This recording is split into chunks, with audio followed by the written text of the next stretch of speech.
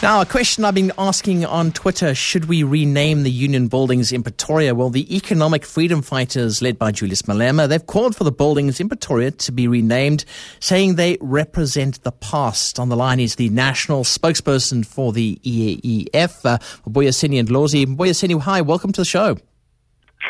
Thank you very much, and good afternoon to your listener. Now, why rename the union buildings? That's the big question I have in my Twitter feed this afternoon.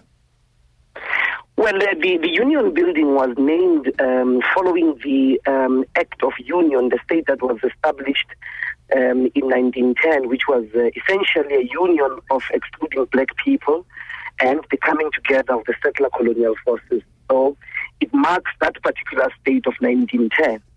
And that is why, as the EFF, we reject its celebration, because it's a celebration of a union that came together to exclude native populations, black in particular. Okay, so in other words, you would like something. What about the unity buildings? That's one suggestion.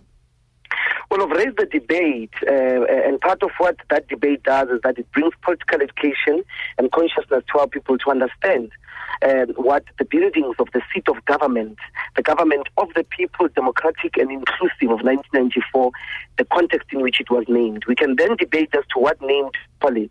Many people have already proposed that we could call it Mandela, but we are saying that it has to be renamed to signify the new moment of 1994, essentially the inclusive democratic government of the people.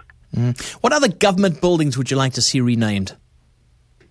At the moment, we've raised the debate about the union building only, and that is the extent to which I've been tasked to speak.